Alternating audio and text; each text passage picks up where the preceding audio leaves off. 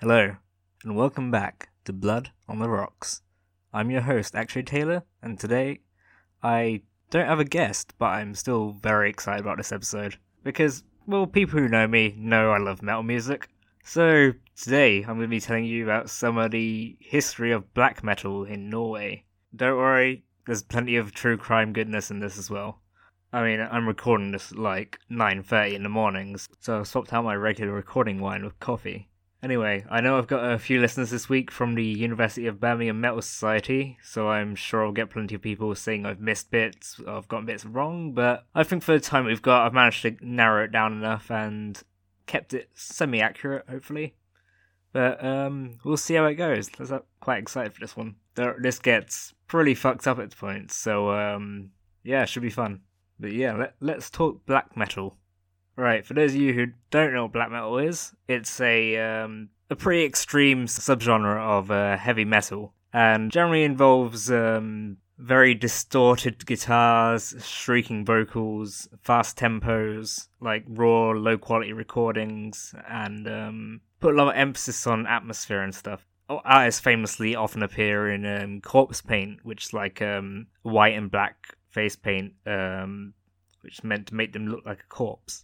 Like, a lot of people will think Kiss, but less just to entertain and more for more to add to a dreadful atmosphere. And one thing I love about this is that they adopt pseudonyms or nicknames, which will make this a lot more fun to read out, for me at least. But yeah, like, the genre is pretty young. It started during the 1980s, when a few thrash and death metal bands kind of formed the early prototype for black metal, and this was like a first wave of bands, which included bands like Bathory, Merciful Fate, and Celtic Frost.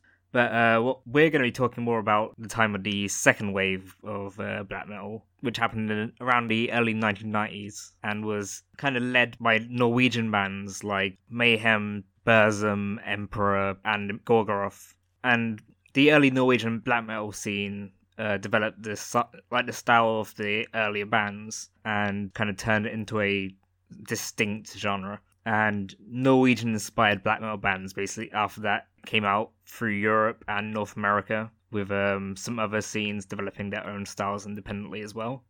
But yeah, black metal is quite a controversial subject, and that's for pretty good reason. I mean, initially, it was a synonym. A synonym. Yeah, initially it was a synonym for satanic metal, and tends to be met quite often with hostility from mainstream culture for this, and basically because of the actions and ideologies associated with it. A lot of the artists tend to show extreme anti-Christian and misanthropic views. They tend to advocate various forms of Satanism or ethnic paganism. In the 1990s, a few members of the scene were responsible for a few crimes, and there's also like a small neo-Nazi movement that's associated within black metal, even though that has been shunned by a lot of the leading artists, but not all of them. And for quite a while, black metal was kind of tried to stay an underground genre.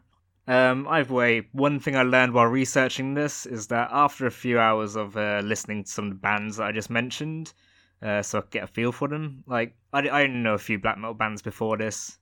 I'm not the most versed on them, but I've listened to a few now, and one thing I learned is that after a few hours of listening to them, it's surprisingly startling when the queue runs out and your playlist starts auto-playing The Sign by Ace of Base. But yeah, anyway, let's get into a bit more of the detail. Like, the main band I'm going to be talking about here is called Mayhem. It's a Norwegian black metal band which formed in 1984 in Oslo. They were one of the first founders of the Norwegian black metal scene, and their music has really strongly influenced the black metal genre in general. And with their early career being very controversial, for good reason, and we'll go into that shortly. It's pretty intense. But yeah, we'll start a bit from the beginning of the band, so we can get a bit of an idea of the band in general. Because there's a few stories associated with this, so I'm going to kind of I've tried to blend it so it's in order of events, but some things do overlap, so and so they might go back and forth a little. But I've tried to arrange it in a decent enough way.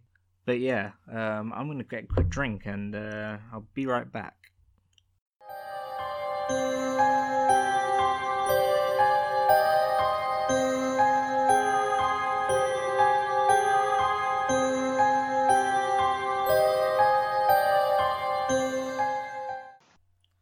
Right, and we're back. But yeah, let's talk about Mayhem. This band's been quite long running. It's gone through a lot of member changes, so there's going to be a few names here. So I'll try to keep it understandable. So let's start from the early years. The band was founded in 1984 by the guitarist Oystein Asif, who was initially known as Destructor and later more well known as Euronymous. One of the other founding members was Bjorn Stubberud, who was known as Necro Butcher, and the drummer Kjetil Mannheim. And once again, I'm going to butcher so many names, but I think we've established that I'm going to do that anyway. Yeah, they took their band name from the Venom song Mayhem with Mercy, and were mainly influenced by bands like Venom, Black Sabbath, Bathory, and Celtic Frost, Slayer, stuff like that. And their lineup began by playing cover songs by Black Sabbath, Venom, and Motorhead, and also later recorded a demo called Pure Fucking Armageddon. After its release, Asif, who I'll try to not swap between their real name and nickname too much. I'm going to try calling them by their nicknames for the most part because it's more fun that way. So after the release of the demo, Euronymous, who used to sing lead vocals with Stubberud, recruited two session vocalists who were Erik Norheim, who was known as Messiah, and Sven Erik Christiansen, who was known as Maniac. Ah, man, I love using these nicknames. But yeah, Norheim only played vocals for one concert, which took place in April 1986 in Ski. And by the end of that year, he'd quit Mayhem and later formed two other bands. And while with Christiansen, Mayhem recorded its first EP, which was called Death Crush, in 1987, and released it through Euronymous' newly formed label, which was called Poser Corpse Music. There's some great names in this. And yeah, the initial 1,000 copy release of Death Crush sold out pretty quickly, and was later reissued in 1993 by his renamed label, which was now called Deathlike Silence Productions, which was a joint venture with Euronymous' specialist record shop, Helvete, which is Norwegian for hell. Mannheim and Maniac later left the band in 1988. Around here is where it starts getting interesting.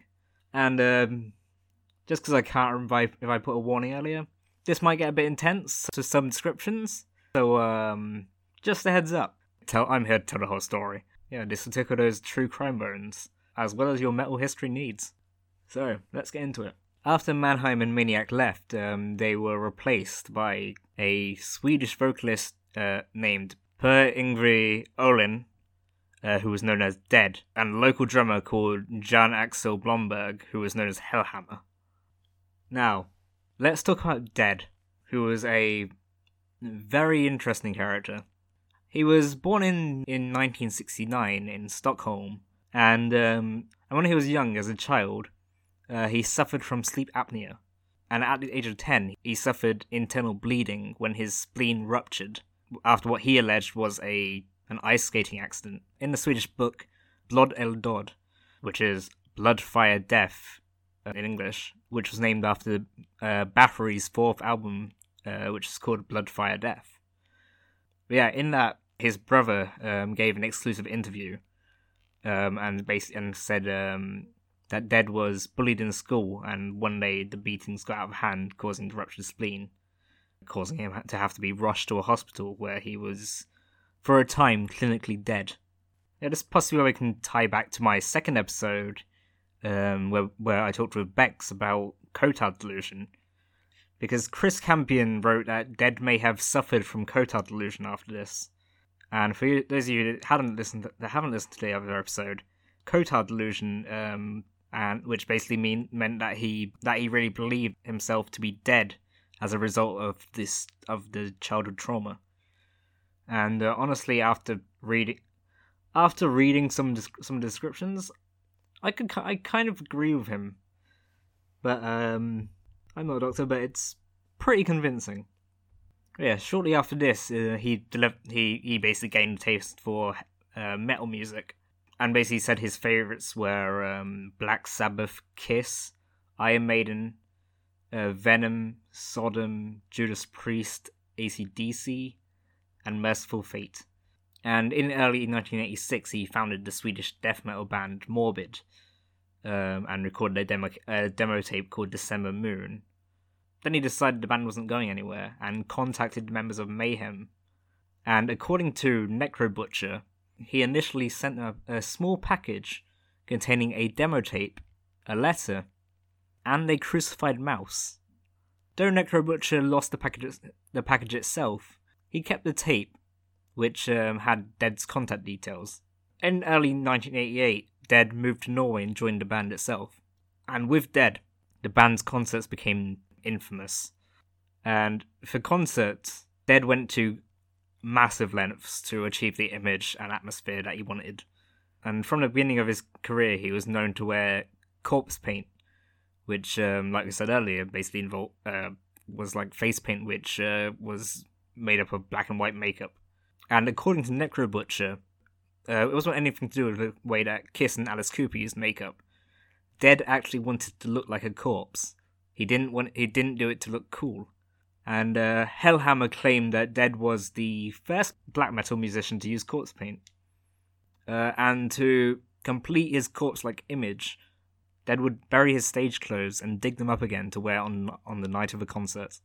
In a lot of interviews, his fellow musicians often describe Dead as a odd and introverted person. Hellhammer said that Dead had a very strange personality, depressed, melancholic, and dark. Pretty similarly, Euronymous once said, "I honestly think that Dead is mentally insane.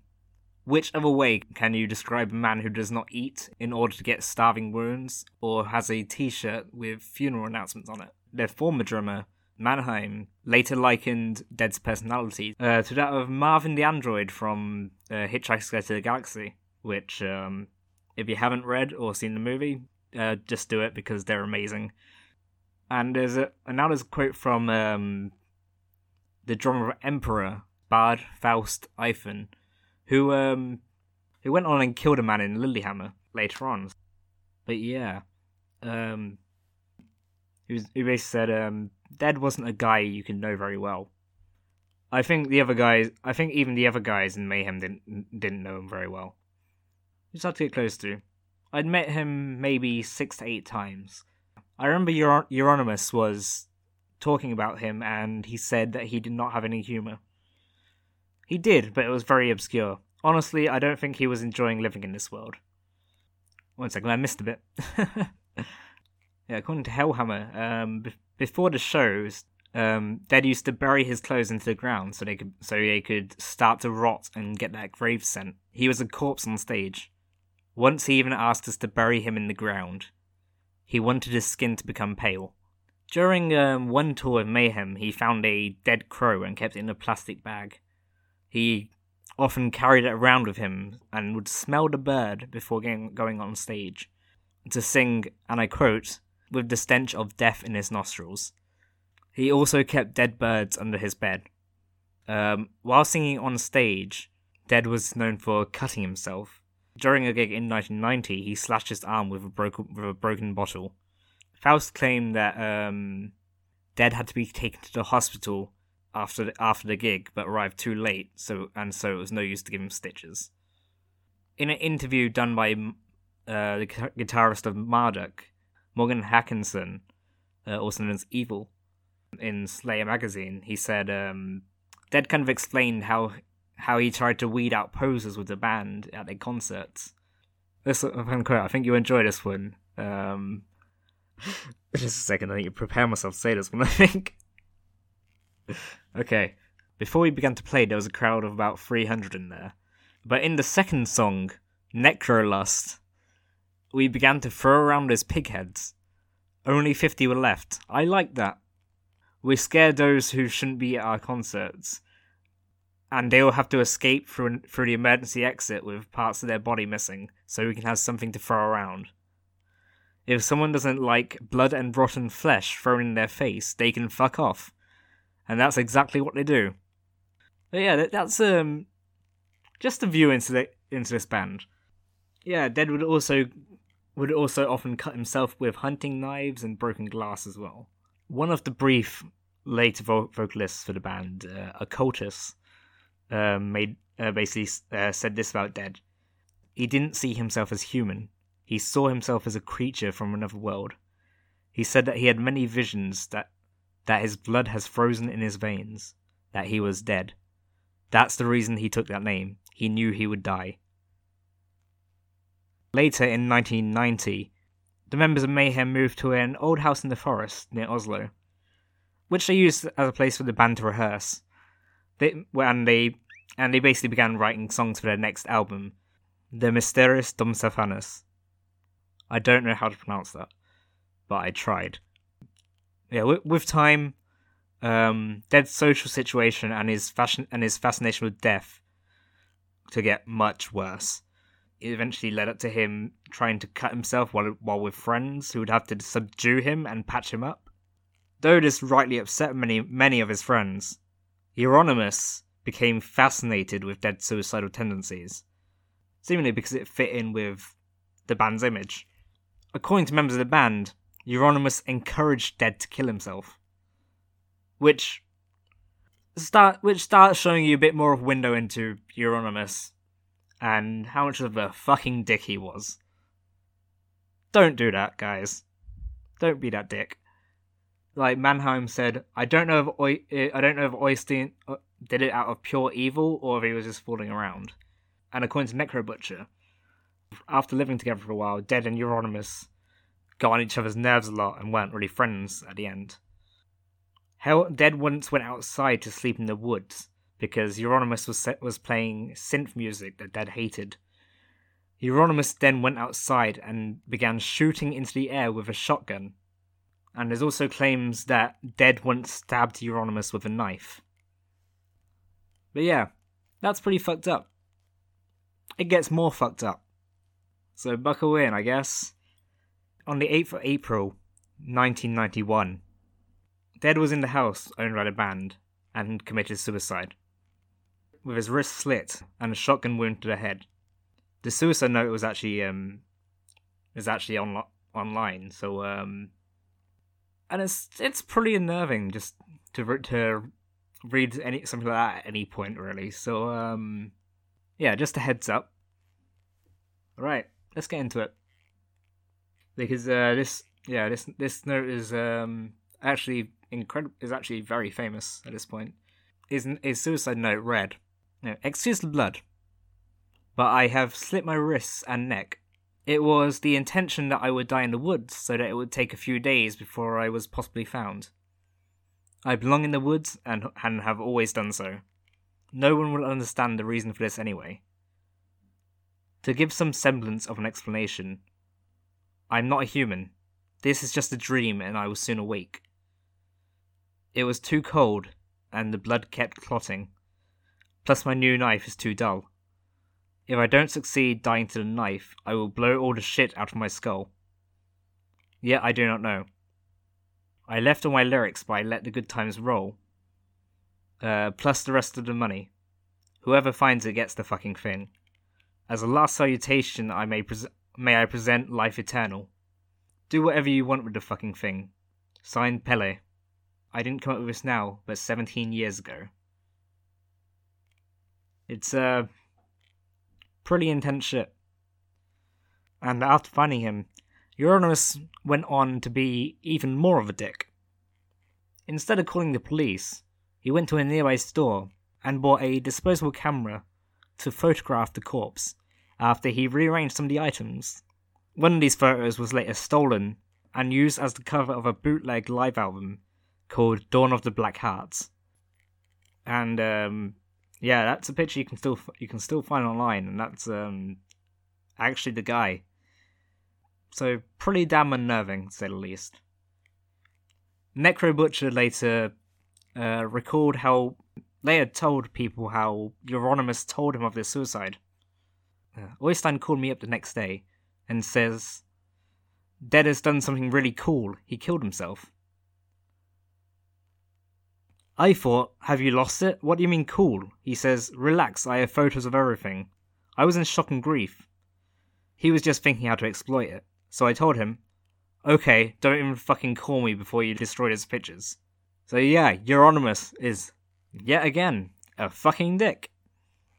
So basically, yeah, Euronymous used Dead Suicide to basically foster Mayhem's evil image and started claiming stuff like Dead killed himself because death metal had become trendy and commercialized. There were rumors that Euronymous made a stew out of bits of Dead's brain and made necklaces out of bits of his skull. The band denied the rumor about the stew, but they confirmed that the latter part was true.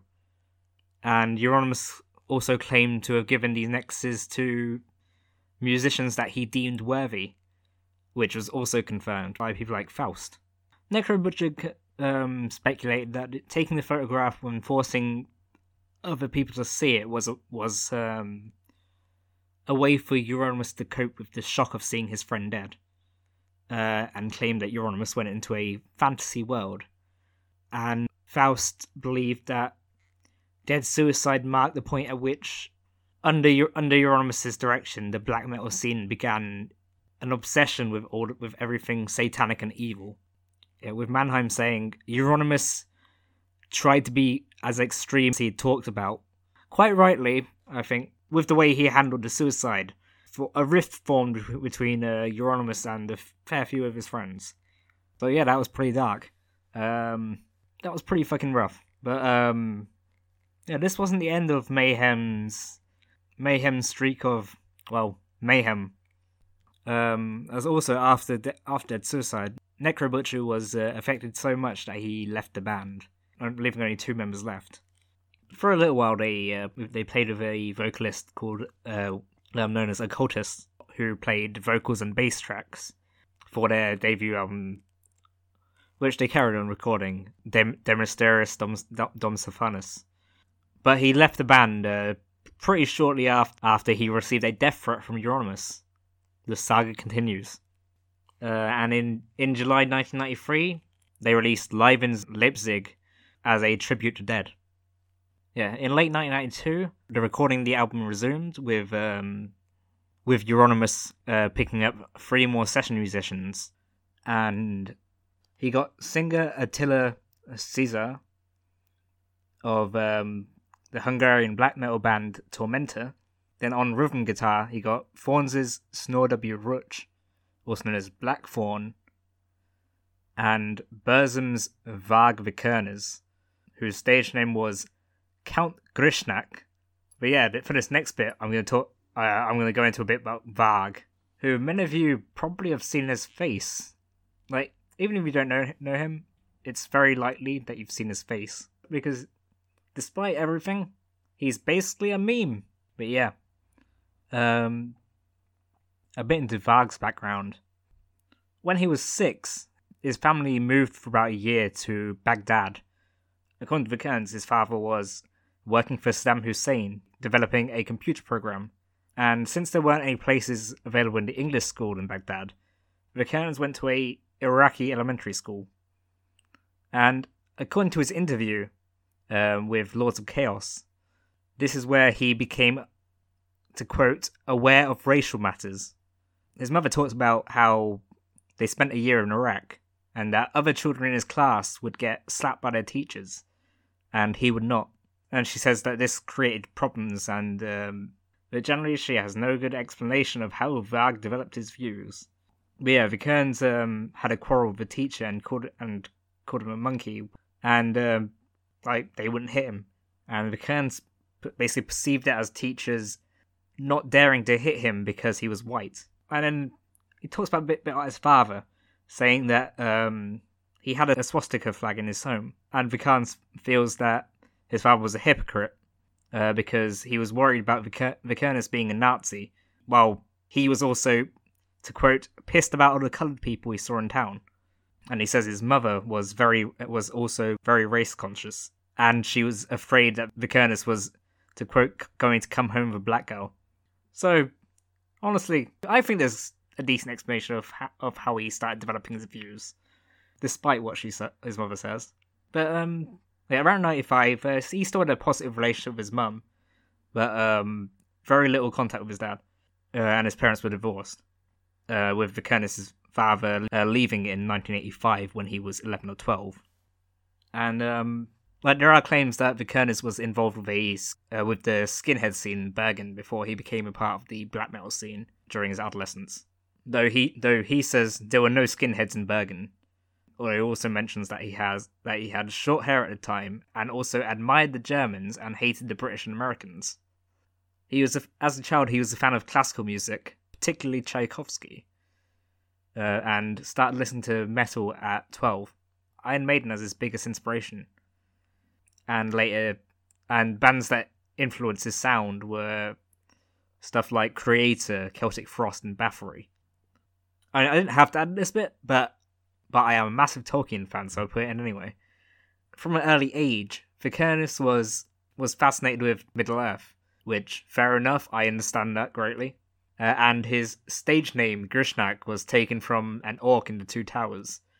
And his band name, Burzum, which means darkness, was taken from the Black Speech on the One Ring. And also, before joining Old Funeral, he was in a band called Uruk-hai, which, I couldn't resist Tolkien there. Yeah, Euronymous basically took Vikernes and invited him to play bass for Mayhem, and also offering to release his own music as Burzum, although it's claimed that their friendship eventually turned to rivalry. Faust basically said, it sounds silly, but I think there was a little bit of a contest between them to see who could be more evil.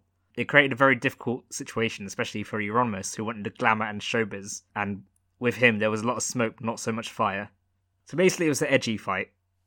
Yeah, in mid-92, the Fanthof Stave Church in Bergen was destroyed by arson, followed by a wave of church burnings all across Norway perpetrated by musicians and fans of the black metal scene, with Vikernes strongly suspected as the culprit of the Fanthof Stave Church arson. And Euronymous was present at the burning of the Holmenkollen Chapel with Vikernes and Faust. And Faust said he believes Euronymous got involved because he felt he had to prove he could be a part of it and not just in the background. And to coincide with the release of Mayhem's De Mysteriis Dom Sathanas, Vikernes and Euronymous plotted to blow up the Nidaros Cathedral, which appears on the album cover. At the time, claims were being made by various media outlets. Vikernes was associated with theistic Satanism, though in an interview, Vikernes made a statement about the church burnings and hinted at a heathen motivation instead of a Satanist one. And he basically said, I am not going to say that I burnt any churches, but put it this way, there was one person who started it. I was not found guilty of burning the Fanthof Stave Church, but anyway, that was what triggered the whole thing. That was the 6th of June, and everyone linked it to Satanism. What everyone overlooked was that on 6th June 793, the Lindsfarne in Britain was the site of the first known Viking raid in history, with Vikings from Hordaland, which is my country. And referring to Christians, he said, "They desecrated our graves, our burial mounds, so it's revenge. For each devastated graveyard, one heathen grave is avenged. For each 10 churches burned to ashes, one heathen hof is avenged. And for each 10 priests or Freemasons assassinated, one heathen is avenged." And when asked whether the church burnings were linked to Odinism or Germanic neo-paganism, he replied, "The point is that all these churches are linked to one person," who is not Oystein, obviously, referring to Euronymous. All the church burnings, with the exception of Stavanger, because that was another group, who, by the way, have also turned into nationalistic pagans. In a 93 interview on a Swedish radio show, Euronymous basically said, referring to Christians, that they must feel that there is a dark, evil power that they have to fight, which will make them more extreme. We also believe that when a church burns, it's not only Christians who suffer, but people in general. Imagine a beautiful old staved church, but what happens when it burns? The Christians feel despair.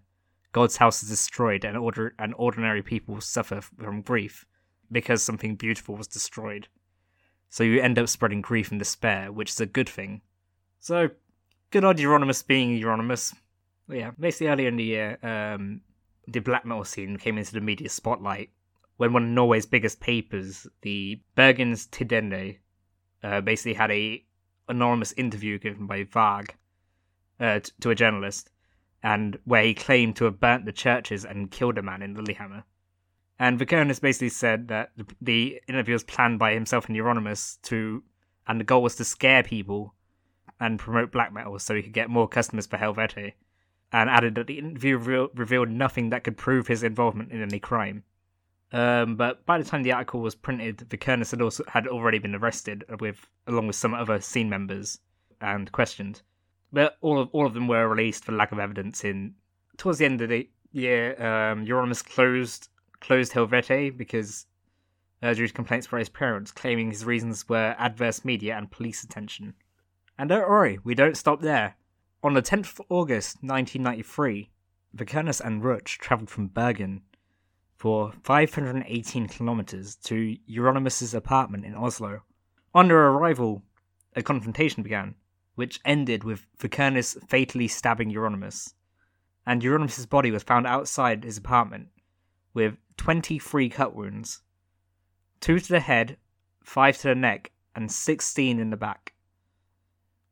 Vikernes claimed that Euronymous had planned to torture him to death and videotape the event, using a meeting about an unsigned contract as a pretext, and basically explained that if he was talking about it to everybody and anybody, I wouldn't have taken it seriously. But he just told a select group of friends, and one of them told me. On the night of the murder, Vikernes claimed that he intended to hand Euronymous the signed contract and tell him to fuck off. But Euronymous freaked out and attacked him first. And he also defends that most of Euronymous' cut wounds were caused by broken glass that he'd fallen on during the struggle. After the murder, Vikernes and Ruch drove back to Bergen, and on the way they stopped at a lake where Vikernes disposed of his bloodstained clothes. The self-defense story is doubted by other members of the scene, which is reasonable enough. Vikernes was arrested days after, and when they raided his home, police found 150 kilos of explosives and 3,000 rounds of ammunition in his home. According to a couple of people, Vikernes basically intended to blow up the Blitz House, which was a radical leftist and anarchist enclave in Oslo, and which was apparently on the verge of execution. Though Vikernes denied his claim, saying that I was getting the explosives and I was getting them in order to defend Norway if we were attacked at any time. During the Cold War, the US and Soviet Union could have decided to attack us. We have no reason to trust neither the government, the royal family, or the military because of what happened last time we were attacked. We are left to ourselves. Vikernes was sentenced to 21 years in prison, which is Norway's maximum penalty. For the murder of Euronymous, the arson of 3 churches, the attempted arson of a 4th church, and for the theft and storage of 150 kilos of explosives. Although he only confessed to the latter. And on the day he was sentenced, 2 churches were burnt, said to be a symbolic statement of support. Ruth was sentenced to 8 years in prison for being an accomplice. According to Vikernes, Ruth only came along to show Euronymous some new guitar riffs and was in the wrong place at the wrong time. And Ruth claimed that in the summer of 93, he was almost committed to a mental hospital, but fled to Bergen and stayed with Vikernes. Vikernes planned to murder Euronymous and pressured him into coming along. And he also says that, I was neither for it nor against it. I don't give a shit about Øystein. Vikernes called Ruth's claims a defense to make sure that he couldn't blame him. After this, in May 94, De Mysteriis Dom Servanas was finally released and dedicated to Euronymous. Its release had been delayed because of complaints filed by Euronymous' parents, who had objected to the presence of the bass guitar parts played by Vikernes. According to Vikernes himself, Hellhammer basically assured Euronymous' parents that he would re-record the bass tracks himself. The thing with this is that Hellhammer couldn't play bass, so he left the tracks unchanged, so the album still features Vikernes as the bassist. Hellhammer said that, "I thought it was appropriate that the murderer and victim were on the same record. I put word out that I was re-recording the bass parts, but I never did. So the album still has Euronymous on electric guitar and Vikernes on bass." Yeah, and needless to say, it is quite an infamous album at this point. After this, the Norwegian scene was a bit split, with some of them considering Vikernes a traitor for murdering Euronymous and turning his back on Satanism in favour of nationalism and Odinism. Though Vikernes claims that he was never a Satanist and only used Satan to provoke. People saw Euronymous' death as a big loss to the scene, and with some fans swearing to avenge Euronymous' death. And then it's worth noting that a lot of Euronymous' friends and bandmates tend to speak of the killing with indifference. Lords of Chaos basically said that what's striking is how little they care about the lives or deaths of one another. A few artists claim that Euronymous' death did not affect, or at least not shock them, with a friend saying, and one friend said, "It wasn't odd that he ended up getting killed. He thought he could threaten to kill people without having any consequences. I think many people felt relief once he was gone." And yeah, that was Euronymous. Anyway, let's go back to Varg, shall we? He served his sentence at multiple prisons, which were in Bergen, Tonsberg, Ringerike, Trondheim, and Tromsø. And in late '94, he wrote a book called Vagsmal, which translates to Varg's speech, which he said he wrote to defend himself against all the media lies. He also says that the book is marked by his isolation and anger at the time. Yeah, basically, Vagsmal became available on the internet for a while in '96, but wasn't available in printed form until '97, when a Norwegian publisher released a paperback of the book. It was financed by Vikernes' mother. And he says that the prison authorities confiscated the manuscript, and for several years I wasn't even allowed to proofread it. It was an unfinished manuscript consisting of many separate articles, and ideally I would have been able to make some changes before it was published, but I wasn't. Eventually I gave up and just published it as it was, with all the errors and not so balanced articles. On 8th April 1997, the Norwegian police arrested 5 neo-Nazis in Hemnes. They were, according to the police, they were plotting attacks on political and religious figures in Norway, and had plans to break Vikernes out of prison. Apparently, they had all the trappings of a paramilitary unit, including guns, bulletproof vests, steel helmets, balaclavas, and explosives. One of its members, Tom Eiternes, had befriended Vikernes in prison before escaping while on leave. Vikernes' mother was arrested for supplying the group with 100,000 kroner. She confessed, but claimed that she didn't know that they were right-wing extremists, and her son was being attacked by inmates, after late '96, where his jaw was reportedly broken in a fight with another inmate. Though the prison director said her claims were unfounded, and the police suspect that the money came from Vikernes himself. For a while, Vikernes adopted a skinhead look and wore a belt buckle with an SS signature around the time.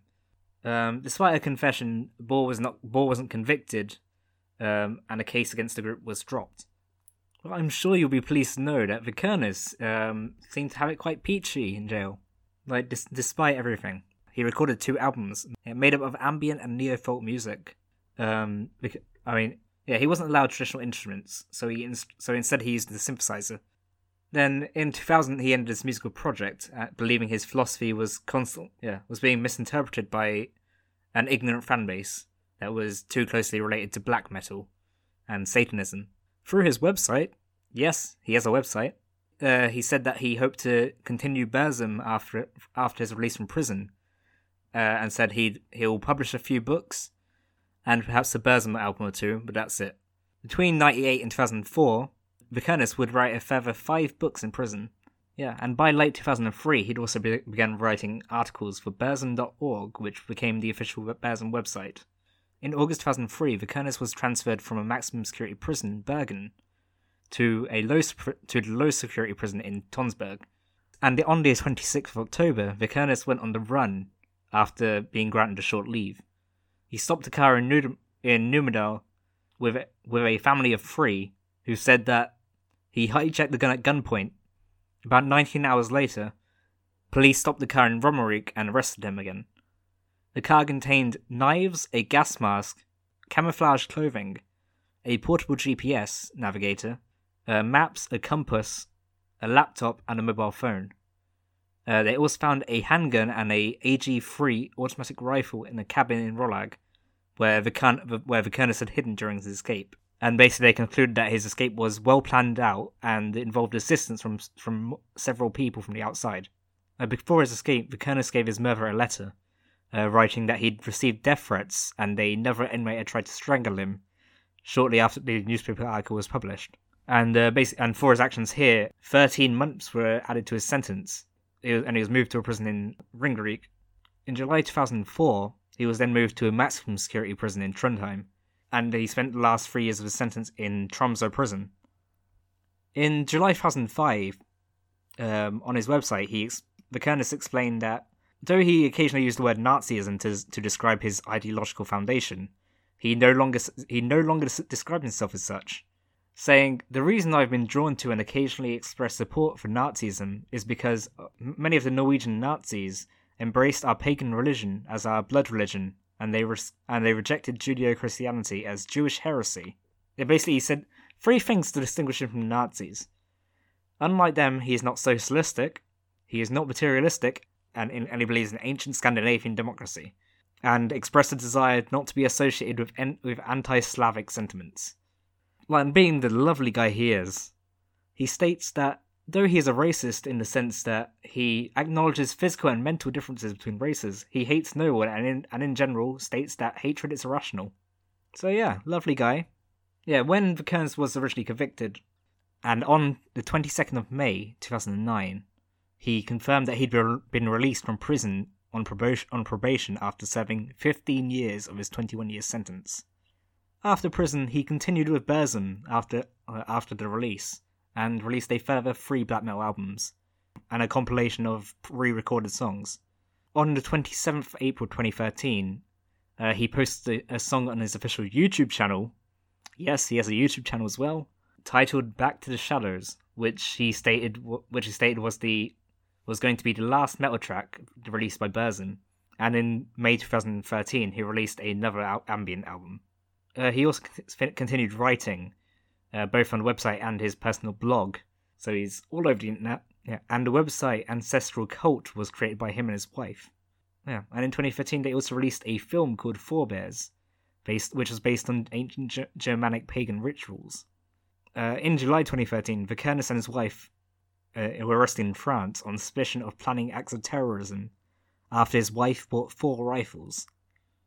4 rifles. -1, that's 3. Quick maths. I apologise for nothing. After they were released without charge, after the police failed to identify any terrorist plans or targets. Though he was charged by the French authorities with inciting racial hatred against Jews and Muslims. And on the 8th of July 2014, he was convicted of inciting racial hatred and sentenced to another 6 months of probation and a fine of €8,000. So he kept being a dick. Not much had changed. And one last thing I thought was interesting about him. 2 years ago, Varg released his own tabletop role-playing game named Mythorog, which stands for Mythical Fantasy Role-Playing Game, and which is based upon European values, geography, history, mythology, tradition, and morals. And according to him, offers the player the opportunity to play a game in accordance with your own European nature.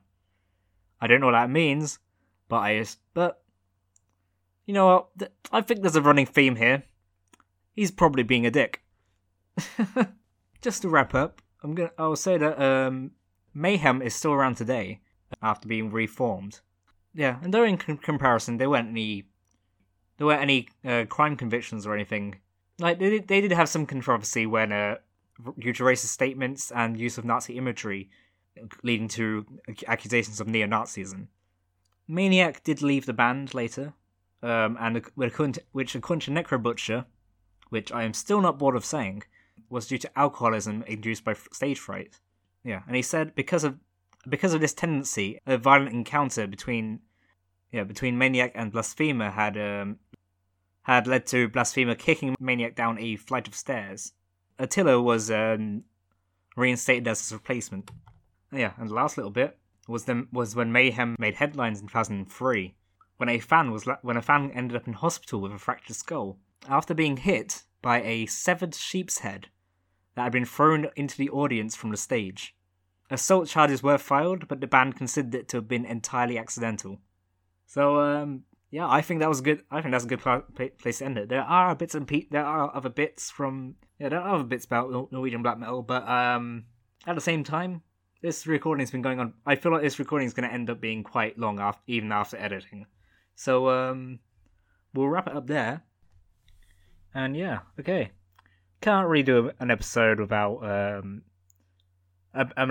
music without doing some of the best ofs, right? Well, like before researching this episode, I didn't really know much about black metal. I still don't really know that much about black metal, but I spent a while listening to some while I was researching. So yeah, from what I can tell, some of the I'd say some of the most influential black metal songs out there are probably Freezing Moon by Mayhem, Dunkelheit by Burzum, and I Am the Black Emperors by Emperor.